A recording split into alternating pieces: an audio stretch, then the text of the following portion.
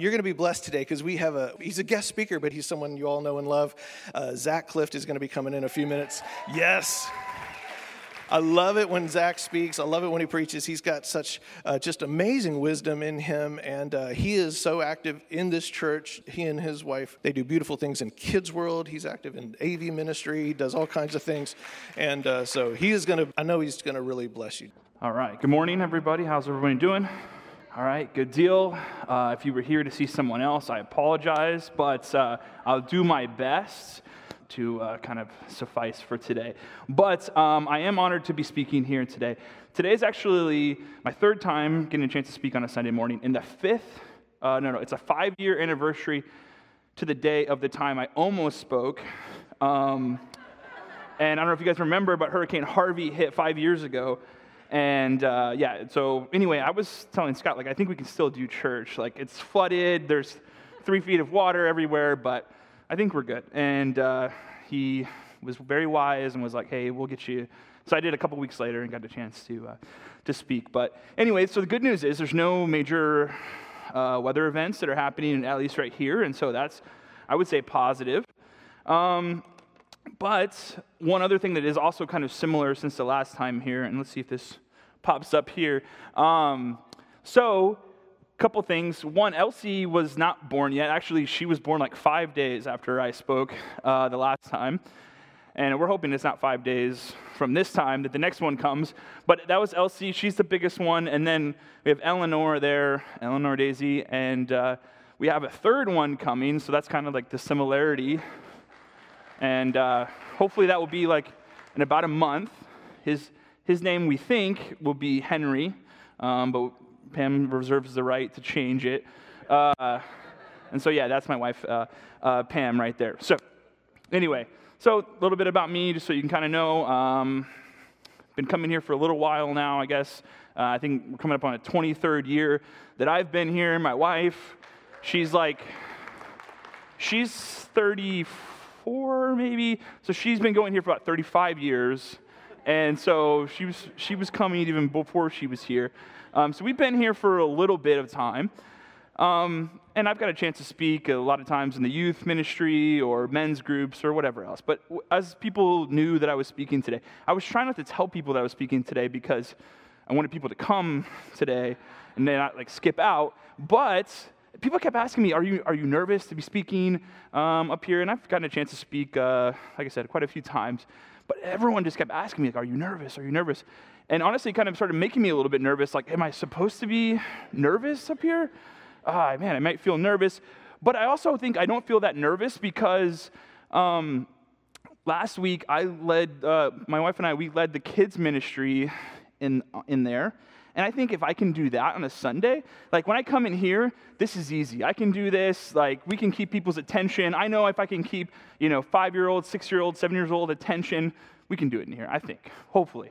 I have faith in you guys that it's going to be good. So, all right, hang on here. All right. I might need a little help here. Okay.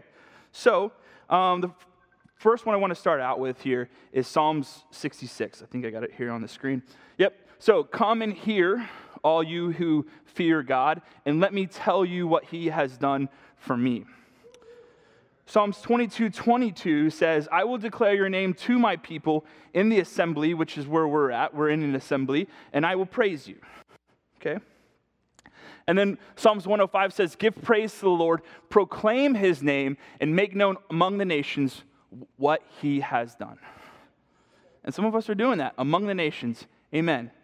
So, before we kind of get into a little bit of what I'm going to be talking about today, I want to kind of set the stage a little bit about a personal time that I had actually here sitting in one of the services, and I was listening to Pastor Scott, and it was a time when I actually received a lot of freedom in my ability to share and proclaim his name among the nations. Okay, so as you know, if you are a believer in here, that's great, and if you're not, that's okay too. We'll see what happens. But, so I was in here, and sometimes I would get super nervous because, my faith is something that's probably the most important thing in my life. And it has there's a lot of things that kind of all hinge on that. And it means a lot, and I want to share that with other people. And so I used to feel so much stress, and I don't know if anxiety is the right word, but I just kind of felt like a lot of pressure that to some of my friends who maybe had questions about their faith, or they had issues with previous dealings in the church, or whatever the case might be. I felt tremendous pressure to have all of the answers, because this meant something. And I was like, hey, I gotta really study. I gotta know every single thing. Okay, what's the new question that they could possibly have? Let me get that answer so that I can convince them and I can have them understand. Okay, so I was in here on a Sunday, and this is kind of like all pressure that's happening in the background. It's not like something that you think about all the time, but it's a pressure that I used to feel. And so in Stephanie, maybe you can help me. John 14:26, it says, "But the Advocate, the Holy Spirit, whom the Father will send in my name, will teach you all things and remind you of everything I have said to you." And so there's a couple other scriptures here. You can go to the next one, Stephanie. Also in John 15:26. Again, it talks about when the Advocate comes, whom will I send to you from the Father, the Spirit of truth, who goes out from the Father, and he will testify about me. Okay? So the way that Scott had kind of broken it down is, if we looked at it in terms of a courtroom, you'd have an advocate or a lawyer who would be the one that's presenting the evidence to the jury, right? And I kind of thought that was my job, was like I had to be the one to convince you that that Jesus was the way, right? Because I felt that way, but I was struggling, right? I would struggle with that, and sometimes I wouldn't have the answers. I would say most of the time I didn't have the answers, and so, man, I felt so much pressure. But the freedom came when I realized that I did not have to be the advocate or the lawyer. I could just be the witness. My only responsibility was to be a witness. I wasn't supposed to be doing the convincing. I was just supposed to tell people what I've seen and what I've heard, what God has done, and what he said he would do. So I believe that your future is the intersection of what God has already done and what he said he would do. So that's kind of your future. So if you know what he's already done and you know what he said he would do, then that's kind of right where you're going to be at. I kind of think about this in the terms of like David. David's one of my favorite characters in the Bible. Lives kind of a crazy life. But I always kind of wondered, early in his life, they talk about the lion and the bear that David killed in his youth. And like, why is that? It's pretty cool. I would love a chance to hunt something like that in a cool way. But anyway, so I would always wonder why that was included in there. But I think it's because when that smooth stone that came from David's sling hit Goliath right in the forehead, that was the exact intersection of what God had already done and what he said he would do, right? So in that case, there was a large giant that fell. If you don't know the story, we can talk about it more after service and the after party. I think I might be the only one in the after party, but anyway, I think that's the exact intersection. So it's not my job to convince you, to guilt you, to trick you, to outwit you, to have all of your answers, right? That's not my job today. I feel no nervousness, no pressure in that, right? The Holy Spirit, who Jesus sent, which is God's Spirit, is in you, and he will do all of those things, convict you sometimes of things that you didn't even remember that you were a part of. And so anyway, that's where we're at today. I have no pressure to go there. 2 Timothy 2:13, and Scott actually talked about this. It says, if we are faithless, he remains faithful, for he cannot disown himself. So the story I'm going to tell you guys today is a story of, even though when I'm unfaithful, he's still faithful. He's still there. That's his nature. His love is expressed many times through his faithfulness. So it's a story of encouragement. I'm going to tell kind of a personal testimony that a lot of you have been a part of, that a lot of you may know some of this story, but there may be a few details that you don't know. And I do want to put a disclaimer on my story before I tell it. But the disclaimer to my story is that the past few years, a lot of us have gone through a lot of different things. And I'm not here to pretend to tell you that I've gone through the hardest thing in the world, or that this is like, feel bad for me, or any of these type things. I know a lot of you have gone through what I would consider much more difficult things than what I went through. But I think my story might help. So I'm going to tell that. And also, I think my story is also just a time whenever kind of giving up kind of more and more seemed like a viable option for me. And so some of you may be in a similar place right now. I don't know, but sometimes giving up seems like it could be a legitimate thing. One secret to what I would say what might be the hardest thing to go through in life, if you want to know what that is, I can tell you. It's probably whatever you're going through in your own life. That's probably the hardest thing. Because in 1 Peter 5:8, it says, "Be alert and of sober mind. Your enemy, the devil, prowls around like a roaring lion looking for someone to devour. He's coming to steal, kill, and destroy." Right? So, just because I think what happens a lot of times is we think that whatever we're going through is the hardest thing, and part of that is because our thoughts are bound by time. Time gives us a false perspective on things. If we could be outside of time and see where God is looking, where the way God sees things, we would look at certain things as no big deal, right? Whatever you might be going through today, I get it, and it is hard. But if we could look outside of time and see how God sees it, it wouldn't be a problem. Because the way the devil comes around to devour, to steal, kill, and destroy, one of his favorite tactics to do, he can really only kind of speak to your thoughts. But those are powerful. Your thoughts are powerful. And so that's the way he can speak to you. And a lot of times his favorite tactic is to kind of start to kind of get you away from the herd, get you away from your friends, from your church family, from the people that you trust, kind of get you feeling bad for yourself. You isolate yourself a little bit, and then all of a sudden, these things start creeping in. Oh, I'm the only one that's going through this. I'm the only one who could possibly understand what I'm going through. And I'm here to tell you, you may be going through some pretty serious things today, or you may have just gotten out of it. But either way, that's not true. You don't have to walk alone in this. You don't have to.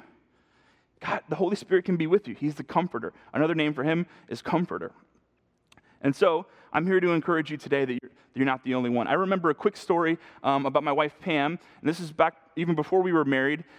She was really, really struggling with sleeping. I mean, it was like she would go weeks at a time without sleeping. Well, maybe an hour or so a night. It was just like, it was very not restful sleep. And so anyway, she was struggling and felt like maybe she was going crazy and whatever else. And I remember a time whenever things kind of started clicking a little bit for her was she started kind of sharing a little bit with others what she was going through. And there was she was sharing with a couple other women here in the church. And a couple of the other women were telling her, "Oh yeah, I went through something like that. I did something like that." And Pam had this like light bulb go on, like, I'm not the only one who's ever struggled with sleeping for an extended period of time. And there started like being all these different things. And so then she started kind of learning techniques to help her with her sleep. And obviously that's not as much of a problem unless our kids are, causing our sleepless nights. But that problem is no longer an issue anymore. Yeah, amen. And so I think part of it was she thought she was like one of the only ones who was going through that, but that just wasn't the case.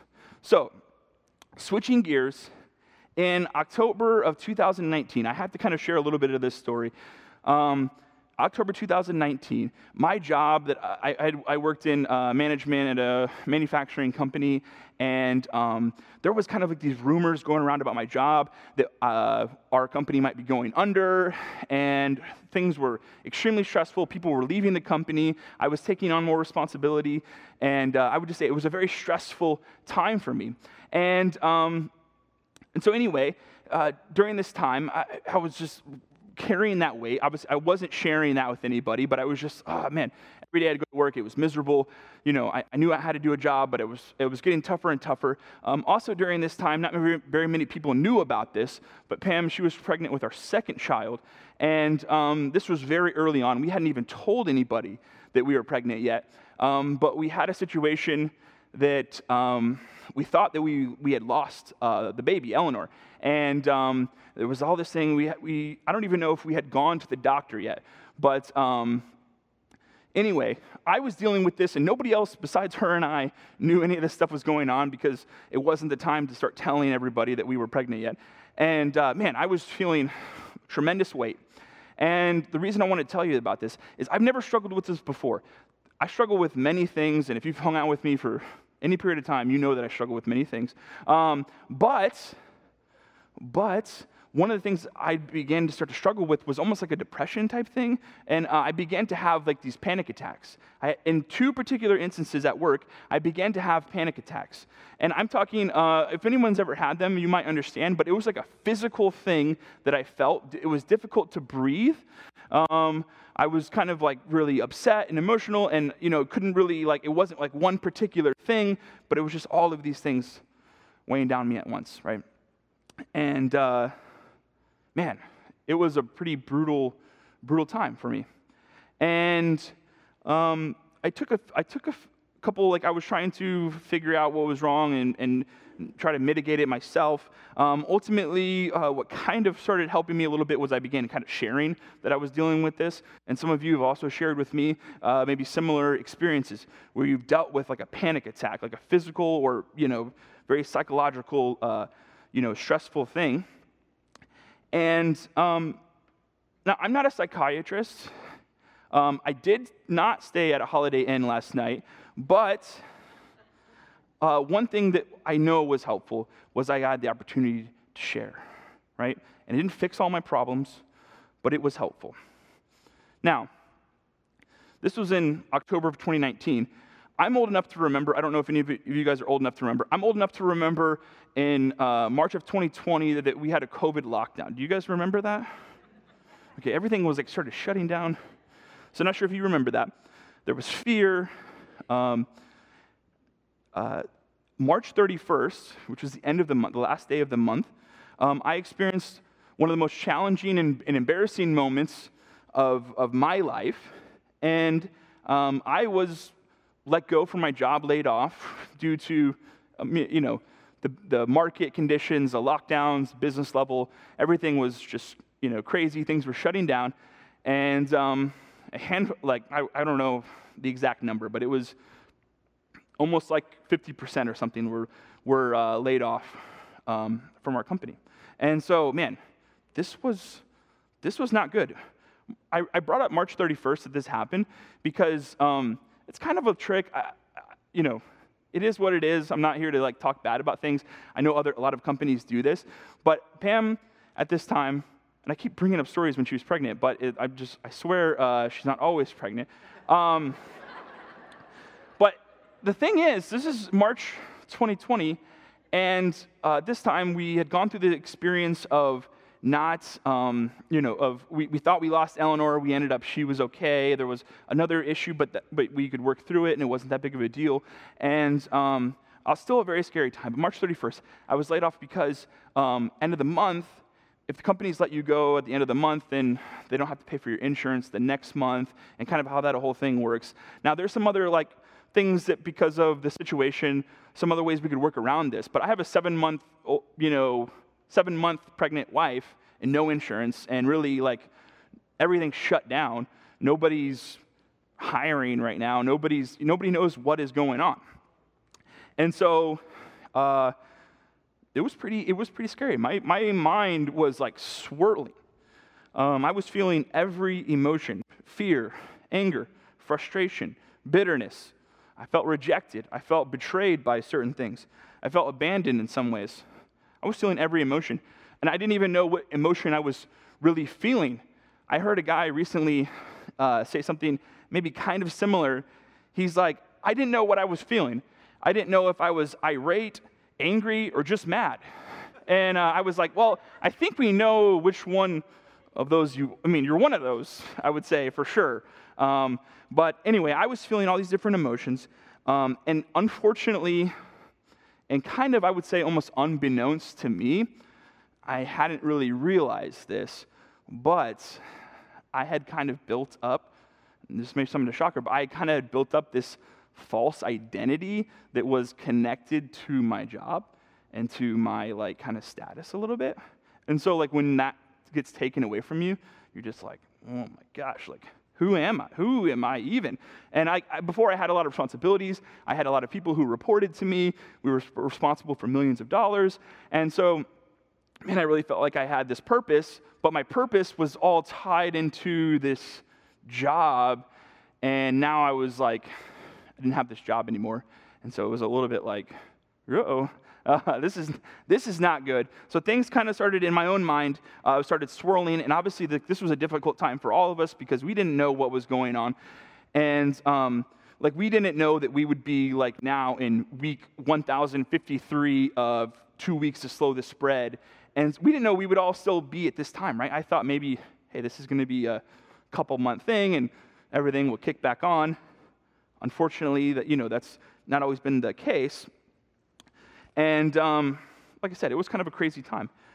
Initially, I was kind of okay with, like, after I kind of got through, like, the shock of it, I was kind of okay with it. Like I said, I didn't know how long this thing was going to last. But all of a sudden, I had all this free time. We didn't take a bunch of vacations at the time, so I was like, oh, man. The problem was, like, everything was shut down, so there was nowhere you could go. And then, two, like, we didn't have, like, a bunch of money that we could just, like, go, spend a bunch of money on a, remote island somewhere or whatever. So, unfortunately, I was like, man, I have the time to do something. And it was like, yeah, but you don't have all these other things. So, after a few months, things kind of started to pick up slowly. But the offers to get a new job were not flooding my door like the prestige of my University of Houston business degree, the academic institutional powerhouse that it is. You would assume, obviously, I would have all of these offers coming my way. Well, a lot of people weren't that impressed with it. I'm very impressed by it. I love my school, but they kind of thought, hey, look, sorry, bud, got nothing for you. So then, on top of those feelings I was kind of describing earlier, some more stuff started kind of coming into my mind. Issues of doubt, issues, like I said, of self-worth, of confidence. I began to think, like, is there anything that I could do that somebody would be willing to pay for me to do for them? I mean, I was like really wrestling with this. And these emotions were, when I would do kind of like a self-diagnosis or a diagnostic test inside, I could spiritually start to see rotting and decaying happening inside of me, okay? And I knew this wasn't good, but there wasn't a lot that, like, when you see it, it's sort of like, okay, how do I mitigate this, or how am I going to cut this thing out? Like, this is not good. I was dealing with bitterness. I was dealing with all of the things that aren't good. I was frustrated with God. I was frustrated with myself for not maybe putting myself in a different position that I could have, maybe survived some of this. I was frustrated with circumstances. I was, would have the tendency to lash out at other people because, they didn't agree with me on how I saw things. And, man, this, was not good. I could see things in my life starting to go south. I could see them start to go south. And I knew if I did not do something about the rotting and decaying in my life, that there could be catastrophic consequences. I had a wife. I had 2 kids to take care of. I had these things. I could not allow this to happen, but I wasn't sure how I was going to get out of this situation. So what I decided to do, I had the time. I actually went back and watched this because I created like a little mini documentary. Nobody will ever see this mini documentary. I filmed it myself. But I decided I needed a factory reset. Have you guys ever heard of that? Like maybe you have a phone or something like that, and you got to wipe everything because there's a lot of stuff that's like viruses or whatever else is going on with your computer system. I needed a factory reset. So what I decided to do is I was going to take a 72-hour kind of I don't know if the right word is like sabbatical or whatever, but I'm going into the wilderness. I'm going into the woods for 72 hours, and I'm not going to speak to anyone. I'm not going to have, I brought some supplies and things like that. But I was like, hey, I got to get out of here. Like, my brain is just not operating in the way that it should be. And I went on this factory set, and it was pretty cool. Honestly, I really kind of enjoyed it. If you get an opportunity to go out into nature, God's creation by yourself, make sure you're safe about it. But I had the opportunity to kind of go do that, and man, I had time to process some things that I was dealing with.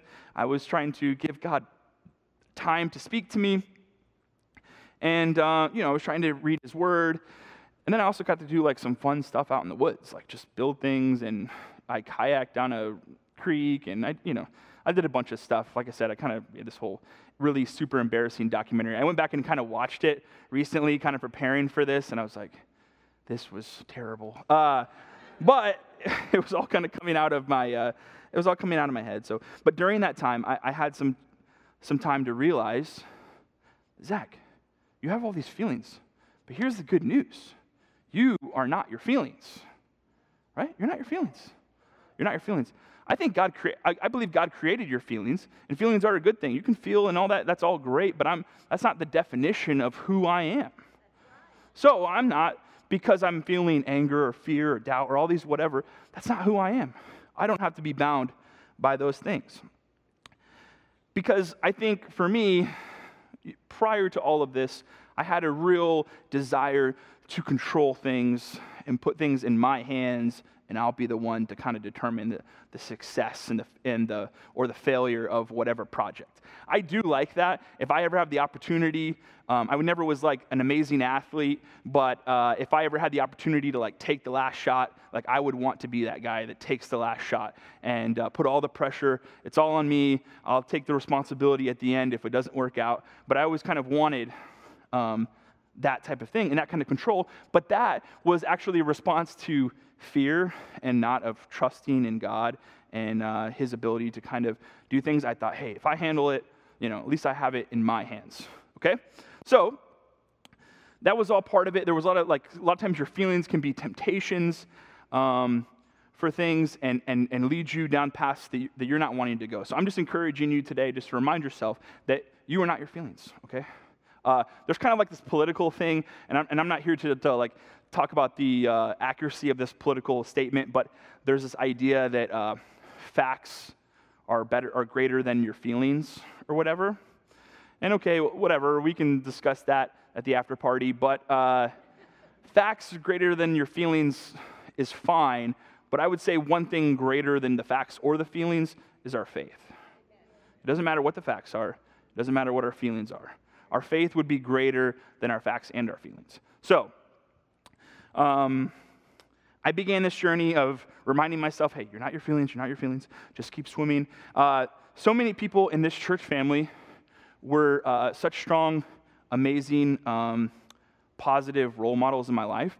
But I will have to admit here, and I'm not like this isn't bad or anything. I would just say it was like so embarrassing because this was over a year-long process. And I would come in, and so many of you guys cared for me and cared about me and wanted to, I didn't have a job, and we were working through things. I was kind of picking up some side jobs and doing some different things. But it was super embarrassing because I would come in here and hey, 5 or 6, 10 people might ask me, hey, how's the job hunt going? And it wasn't, I had things always in the works that I was working on for this job search, but it was not going great. I didn't have a job. So every time I had to tell them, well, I got this thing going, I think, and, try to stay positive about it. But man, it was so embarrassing because, I just wasn't used to that. For 15 years, the last 15 years, really my whole adulthood, I always had a job.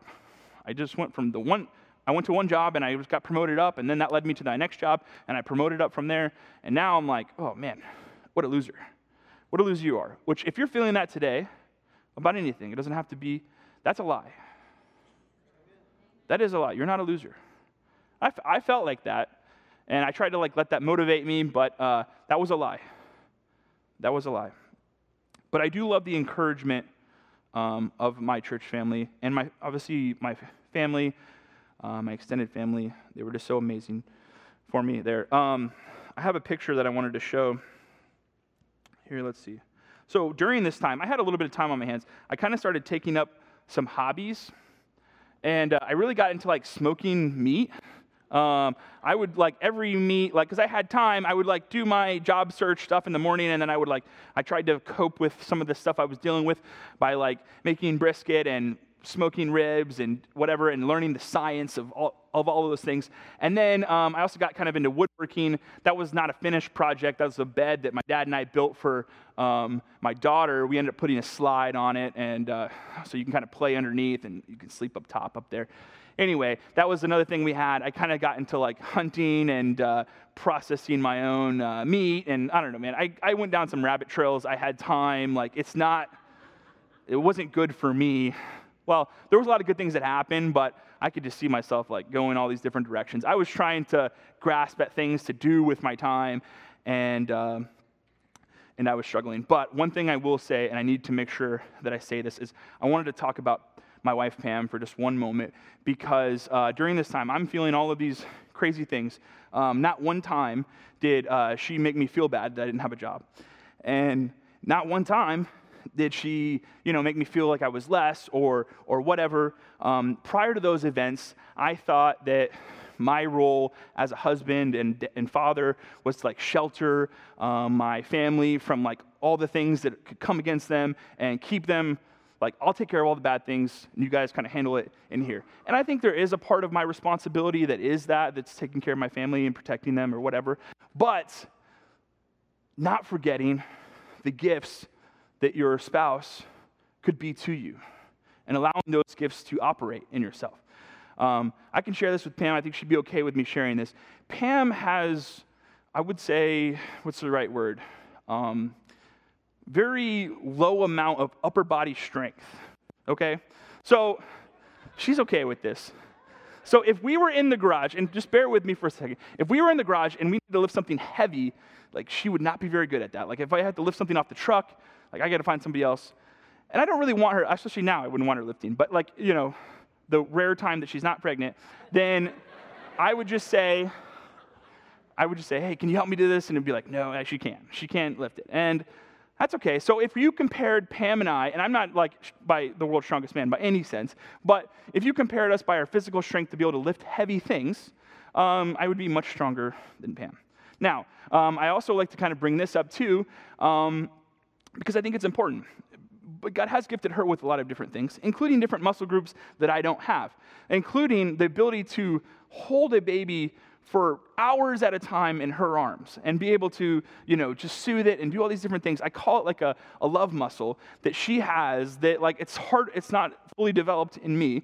And like if I hold a baby for more than a couple minutes, my arm is locked and frozen in place and I'm done. I have to like constantly move it and the baby's not sleeping and it's just, oh man, it's so tough, right? But she's able to do that. So if we measured her strength by the ability for how long that we needed to be able to hold this baby, I would be extremely weak relative to her, right? Another quick little aside. Her and her sister and a couple of you guys in here, I know, have you guys ever heard of the show called Downton Abbey? You've heard of this? The show called Downton Abbey. And anyway, it's kind of this crazy show. They love it. This is like their World Series and their Super Bowl. Like when these, like a new series comes out, they love this stuff, right? It's all like, I'll just give you a quick little synopsis. There's this guy, Mr. Darcy, I think his name is. He has like 7 mansions or something. And it would be like, oh, something happened. Now he has to sell one of his 7 mansions. And I would walk in the room and they're all crying because he lost one of his 7th mansions. And Mr. Kensington is coming in and they have to lose a butler because now they don't have enough work for that butler. And they're crying in this thing. And I come in and I'm just like, what are we doing right now? Like, what are we doing? This is a show and it's ridiculous. And they named their house Abby. I think that's what it is. I'm like, it's like naming your house George or something like that, right? It doesn't make a lot of sense. Why would they name their house Abby? But they would get kind of emotional about this. So again, I think this kind of fed into my idea that like maybe Pam couldn't handle like really heavy things. I was dealing with some heavy stuff. I was like, let me keep that from you. And what I found out is the more that I shared those things, the more I could see her strength. All the time I'm fumbling and struggling to figure things out, she's like, come on, let's go. We're going. We can do this. We're going to figure it out. Just encouraging me, keeping me on my path, right? And so depending on how we were looking at it, emotionally, like I would say she was kind of weirdly into the show and would cry about the show, but she could handle other things that I was like completely, weak at. And so things weren't perfect for Pam and I. We were struggling with different things, kind of even in like our relationships with other people. Like I said, this was a kind of a turmoil-ish time. And I want to turn, Stephanie, you can help me, 1 John 3:16. It says, we know love by this, that he laid down his life for us, and we ought to lay down our lives for the brethren.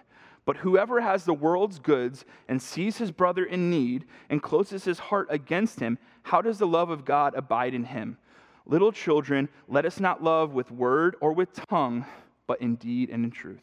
And I have to tell this quick story, and I know they probably won't be happy about this, that I'm sharing this, but I just have to say, thank God for the Frenches, Steve and Tracy French. Man, they're such amazing people, and if you haven't got a chance to meet them, you should. But thank God for them. And I'm going to tell you this story. On a Sunday, this is early on in the process, they came by our house on a Sunday after church, and they just said, hey, Zach, we need to talk to you and Pam. We just feel like God put something on our heart. And they gave us like a large sum of money that they just felt like God was supposed to give, that they were told to give. And, obviously the money was just like, why are you doing this? Like, this is so kind.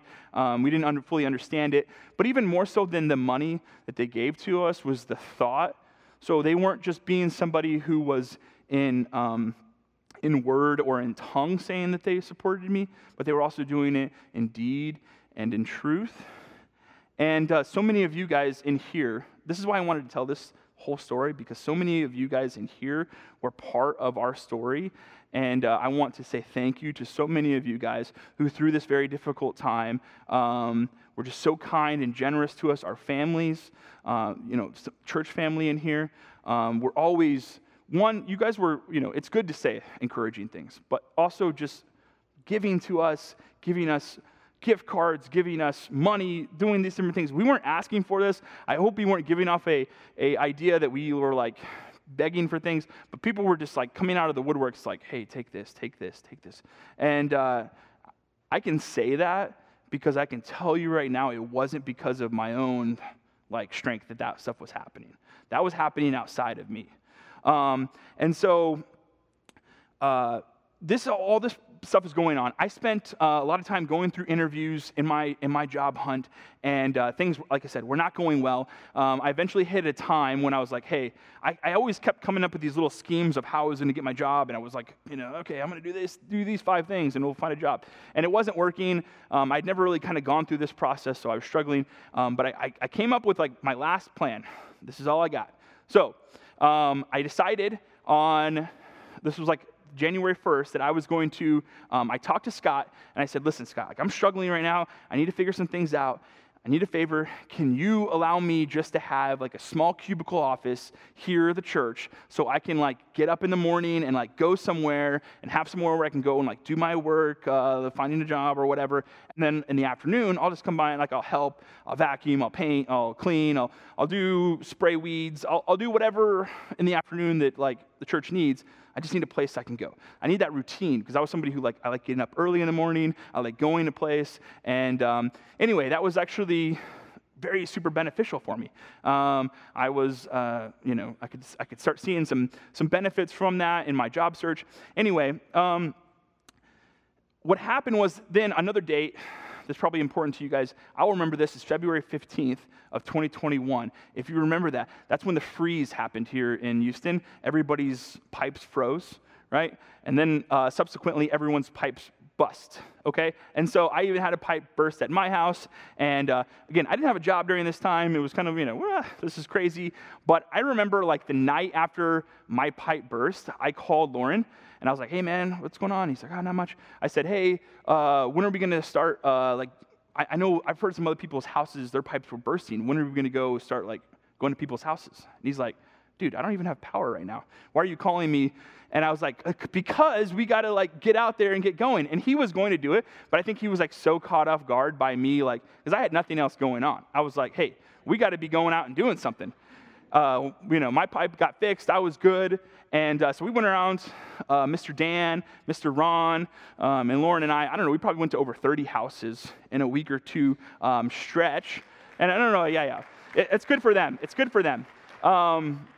Because here's the thing, my knowledge of plumbing is, I would say it's demolition only. So I can take care of something, but fixing it, that's going to be a lot more probably above my pay grade. But anyway, I actually did a couple of those things. So I think Mr. John, if you haven't got that professionally looked at yet, you should probably get that fixed. Because we were all we wanted to do was fix pipes and get them so the water could come back on. And we were like, hey, go find a real plumber to fix some of these things. We were capping things and I don't know what all we did, but we were just trying to help people, okay? And so we were going around, and one of the things that I got an opportunity to do, and I do believe this was part of my mission while I was kind of laid off to work, and I wanted to share this because not very many people had the opportunity to hear about this, but I wanted to throw this up on the screen. So this beautiful young lady sitting in the chair there, that's Miss Lucretia, and she's a wonderful woman who's been going to this church for a long time. Is such a faithful, amazing woman, and she happens to be a widow. She had lost her son, who was one of my, I'd been with him for so long, and it was such a loved friend of mine, and he was close to my age. She had recently lost him, and so she was kind of off on her own. During that freeze, she didn't really notice this at first, I don't think, but she had a pipe burst in her attic, and flooded her house, and we had to do a complete gut job. So luckily I was off of work. I had nothing else to do. So we went for 2 weeks. We just ripped out drywall because if your house has ever been flooded, you have to get everything off of the studs so you can air them out. And so we demolished this house. And I don't see that she was here today, but if you guys see Miss Dewella, there's a scripture, and I want to make sure. In Hebrews, Miss Dewella is also somebody who was a big part of this, probably the biggest part of the success that happened here. But I think I'm going to let you guys in a little bit of a secret. I can't confirm this 100%, but there's a scripture in Hebrews 13:2 that says, "Do not forget to show hospitality to strangers, for by doing so, some people have shown hospitality to angels without knowing it." Okay, so I'm here to tell you that there might be an angel that's amongst us while we're even here, and her name might be Miss Dewella, and I don't know that for sure. She would never tell you if she was. That's part of I think being an angel is you can't tell them. So anyway, she basically took on this project herself and became Miss Lucretia's caregiver. And we got her into another place to live because this project took months. We had a contractor. Miss Lucretia has connections in the insurance world. That was kind of her background. And so she helped get insurance involved so we get all these things paid for. And so we all were helping. And you can kind of see on the left here, that was a finished, a brand new part of the kitchen. Her house was brand spanking new. And I got to be a part of this because I didn't have a job. If I had a job during this time, I would not have been able to be a part of this because I would have been working or whatever. And so anyway, Miss Lucretia is such she blessed me so much during this time. And she still needs a little bit of help on things in her yard or whatever. So if you are somebody who, wants to do something like that, get in contact with Miss Dewella. She can help coordinate some of those things and just simple things around the house that could be helpful because that's part of what we're supposed to be doing, right? That's pure, undefiled religion, right? So, we have all these things finished. We finished the house in June. We had an amazing thing. I had to mention this one too. We were here, my wife and I were here on a Wednesday night, and so many of you guys gave to us because you felt like God said to do that. And, again, I'm so appreciative of that, so humbled by those things. And we can't really thank you enough. The only thing we can do is make sure we do the right thing, and we live in a way that is worthy of those gifts. And so we're very much appreciative of those things, and ultimately God will be glorified in this situation. Again, this is not because again my whole story is, if I want to summarize it right now, it's just that none of this came from my own. This all came from God. And only He could be glorified in this situation. I thought maybe I might have a part in it. Unfortunately, I did not. So, I did finally get an interview, though, Well, I was on a bunch of interviews. I shouldn't say that. I went on so many interviews. I did so many conference calls. I don't know. It was just, part of that was also demoralizing. But I did get on an interview with a friend of a friend of a friend who didn't know me. And they made a contact for me at a company. And like within a short period of time, within like 48 hours, I was getting a call from this company saying the president of this division is not normally in Houston, but he wants to speak to you tomorrow. Like, can you be in our office here in the Woodlands tomorrow? And I was like, yeah, of course. I can be there right now. If you need me to, I'll just sit in the parking lot. I'll wait. I'll be happy to sleep in my car, no problem. But anyway, the president was like specifically like saying, hey, I want to meet with this guy. He lives in Kansas City, and turns out he's a really amazing guy. But anyway, I meet with this guy. The interview is going really well. I had unfortunately been on a few interviews that had gone really well that I thought, hey, we're going to turn into my job and turn into like, my success story that I could just tell you guys and we'd all walk out on that. But unfortunately, this wasn't quite happening, but this interview was going well. And during the interview, he stops me and says, hey, this is going well. We like you. What have you, and I'm interviewing in an office right here in the Woodlands, right off Research. This is like 10 minutes from my house. I'm like so pumped. I'm like, man, this is great. During the interview, he's like, hey, what do you think about Kansas City? I was like, I don't know. I've never thought about Kansas City. I mean, the only thing I know about Kansas City is they have like pretty good barbecue and their football team is pretty good. But other than that, like I don't even know anything about Kansas City. I've never been there. And anyway, he was like, listen, we want to hire you. You got the skill set that we want. But the thing is, I don't have any work for you in Houston. I need you to go to Kansas City. I was like, ah. He's like, okay, so talk to your wife and see what you said. I was like, okay, you do not want me to talk to my wife about this because this will not go good. I promise you that. So he said, we have a spot for you, but he's like, I'll try to find Houston, but it's probably going to be Kansas City. He told me that in the interview. When I got out of the interview, Pam's asking me how it went. I was like, I think it's going well. He said, maybe Houston. He said, but there might be some other spots too. But he really said, probably Kansas City with maybe Houston if I can try to work something out. But I was like, hey, look, I don't know. He's going to work it out. We'll figure it out. So she's all like excited. This is possibly going to work out. It turns out they make an offer to me, and I accept the offer, but it is in Kansas City. And it's like, oh, man, this is going to be tough. So I tell Pam, and remember I was telling you, like, she was so strong. Like, she was not happy about me telling her Kansas City was going to be the option. She was upset. This was like one of the first times I actually saw her upset was when I got a job. And I was like, I thought this was the plan. Like, I was trying to do this, and she was upset. But then we talked about it, and I was like, listen, we don't know how this whole thing is going to work out yet. I'm going to go up there for a period of time. I'm going to commute back and forth, and then, you can stay here. And when I told her that, you thought she would have won the lottery because she was like, my husband's getting a job and I get a vacation from him. Like, this sounds like this might be an amazing situation. She realized she wasn't going to have to be the one to move to Kansas City. And so anyway, we did that for a while. I had a lot of peace about this job. And a lot of people were like, hey, what are you doing? Like, this doesn't make a lot of sense for you to do this. And honestly, on paper, it didn't really make a lot of sense. And what's crazy is I went on an interview. I went up for a job, an apartment search up in Kansas City for 4 days. While I'm up there, I'm getting contacted by 2 other companies here in Houston who are saying, hey, we really want you to bring you on. I had almost 0 offers prior to this. I accept a job, and I'm basically having these 2 companies. I come back, and I have 4 days in between the time that I come back to Houston, and I got to go back to Kansas City to start my job. And I interviewed with a company while I was here because I still wanted to be here in Houston.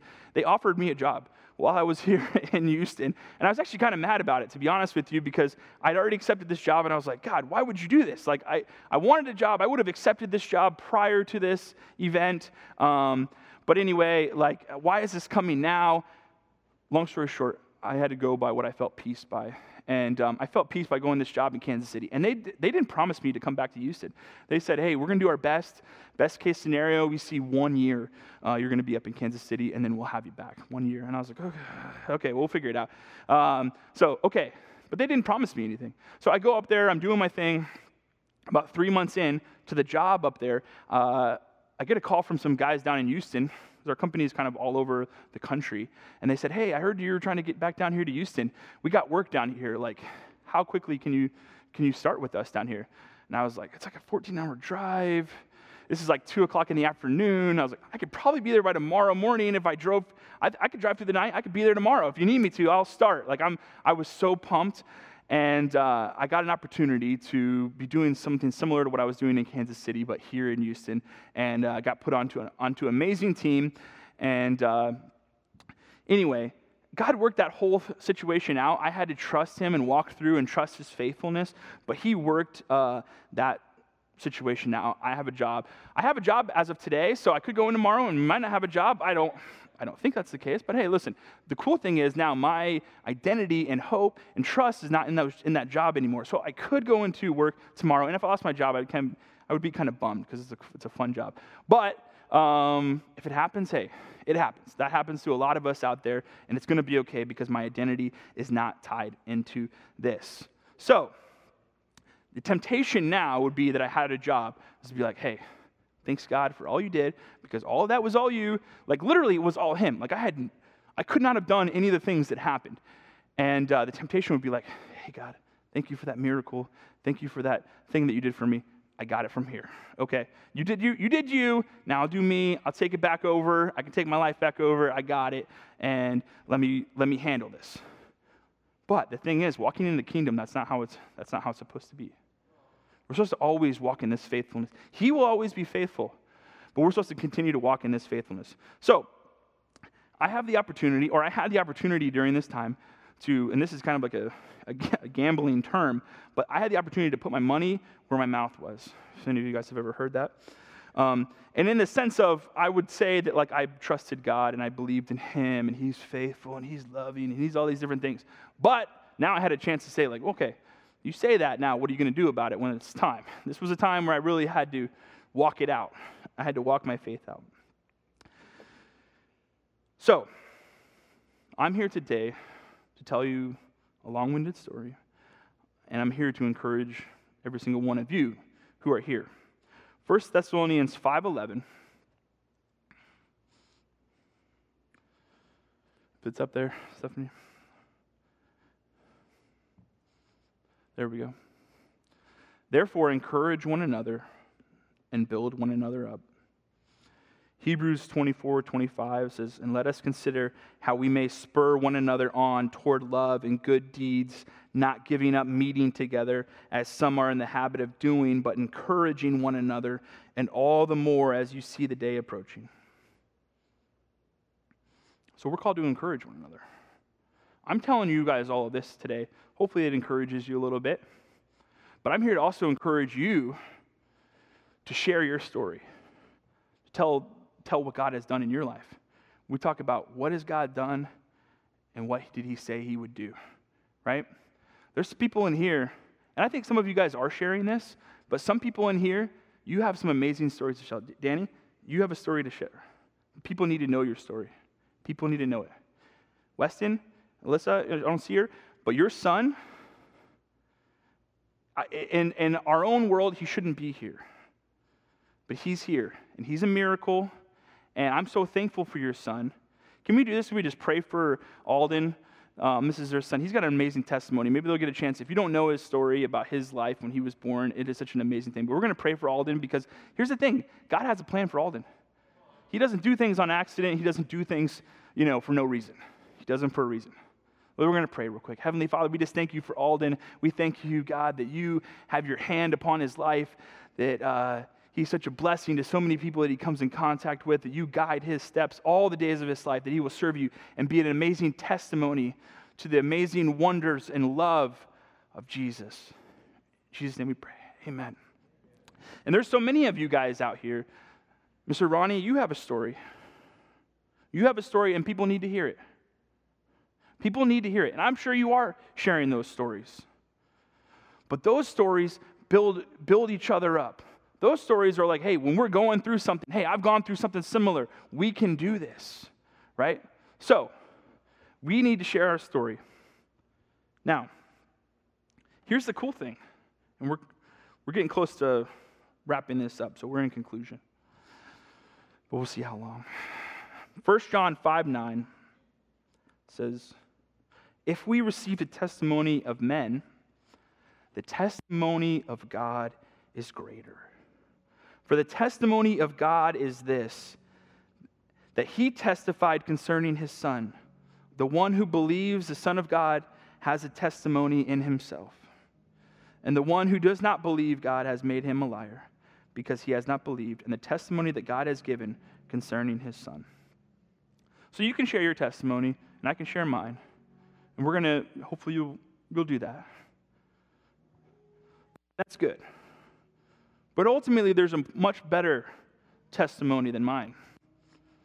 Much better than Ronnie's, and Ronnie's got a good one. There's a much better one. And that's the story of Jesus. It's not a complicated one. It's actually not. I kind of wanted to break it down for you. I had this little whiteboard up. This is kind of an easy way to remember it. I like it. When we're talking about Jesus, here's the thing. There was God up here. He came down. Okay? God came down. He was perfect. He was sinless. He did miracles. He laid his hands on the sick and they recovered. He broke chains. He did all of these things. He preached the new covenant of his love. And because of that, they killed him. They murdered him. They murdered him. So, I don't know if you guys can see this. I'll turn it a little bit here too. They killed him right here on this thing. Okay? Here's the good news. He died here. His blood was spilled for you. But he was then buried. So we kind of like to draw a symbol like this. He was buried. It looked pretty rough. Our champion, he was down. He was down for the count. This was our champion right here. But here's the good news. On the third day, and I may not be saying anything too crazy here, but on the third day, he rose again. He rose again. And he said, I'm going to prepare a place for you. I'm going to prepare a place for you. And not only that, he said, you can spend eternity with me. He said, you can experience my love and my spirit right here, right now. You don't have to wait till the end. So, he went to heaven to prepare a place for us. But here's some of the best news you'll ever hear. Right here. He's coming back. So, he's coming back. And I like to call this, me and my buddy Danny, we like to call this the cheat code to life. If you've ever played any video games or anything, sometimes there'll be cheats. And you got to hit up, down, left, right, A, B, hit the trigger button, do all these different things. Noah, you know about it. And so you have this here, right? But I'm telling you this right here, this is the cheat code to life. It's not even a cheat, it's free. It's free to you. It is free to you. It says in Romans 6:23 that for the wages of sin is death, but the gift of God is eternal life. And Romans 10:9 says, if you declare with your mouth, Jesus is Lord, and believe in your heart that God raised him from the dead, you will be saved. And see, that wasn't free. It wasn't free. Jesus had to pay a heavy price for that. But the good news is it's free to you. Okay? It's free to you. And I'm not here to we're not going to raise our hands, whatever. This is the Holy Spirit is talking to people in this room right now. He wants to be Lord of your life. He wants to be able to give you the freedom to break the chains of addiction, to break the chains of depression, to break the chains of whatever that thing that you're going through is. You can't do it on your own. You can try, do your best, self-help yourself, self-medicate yourself. But here's the deal.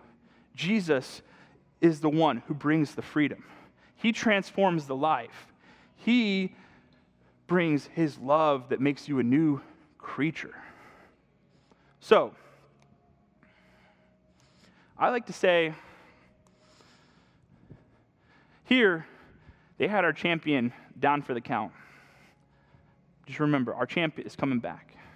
He's coming back, And I think that's the best news I can tell you. I can tell you good stories that happened in my life. I didn't tell you all the details that happened in my life. But there is good news. There's good news. Last scripture that I want to say. 1 Peter 3:15. But in your hearts, revere Christ as Lord, and always be prepared to give an answer to everyone who asks you to give the reason for the hope that you have. But do this with gentleness and respect. Do this with gentleness and respect. You can do this by sharing your testimony, opening doors to share his testimony. Testimony of men is good and should be shared. But his testimony is way better. So, if I had one thing I wanted to tell you guys today, it would be tell your story and tell his story. Right? Tell your story, tell his story. You do those, you don't have to do any of the convincing. I don't have to convince you. You can research all this on your own. You can research all these codes to yourself. Figure it out. I don't have to. I just have to tell you about it. Holy Spirit, he'll come in. He'll do his thing. That encourages me. That encourages me. So, we can have our prayer partners come up here. I thank you guys for listening. Tell my maybe convoluted, long-winded story, but I'm just so grateful for the opportunity to be part of his hands and be in his feet. So we're going to pray. I'm going to be praying that God gives you a nudge. Holy Spirit gives you a nudge to talk to that person at your job or your neighbor or whoever that you might come in contact with. And if you don't think you have a story, you do. You do. So we're going to be praying that you have the courage to do those things. And I'm also going to be praying for those who may not be believers in here today, but you heard this message and you said, that's pretty interesting. You should check it out. I gave you a blueprint to the start process of it, but it's just a start. And the way that we can, from that point, it requires some maneuvering and doing some different things. We can help you out here.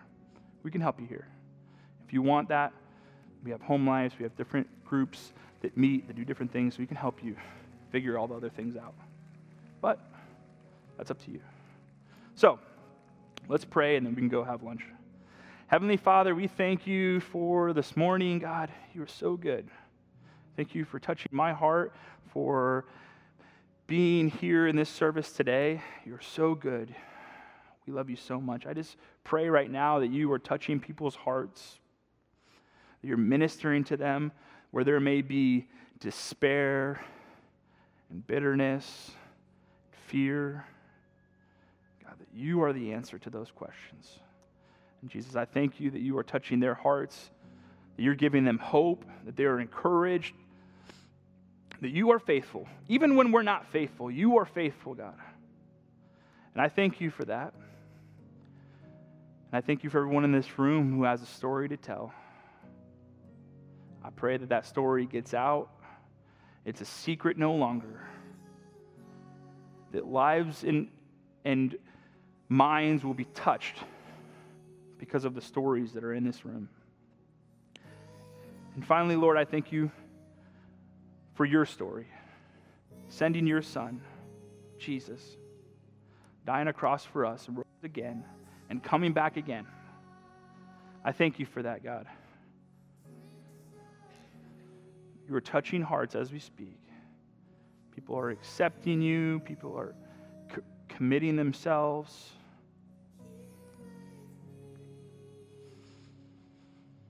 We love you so much.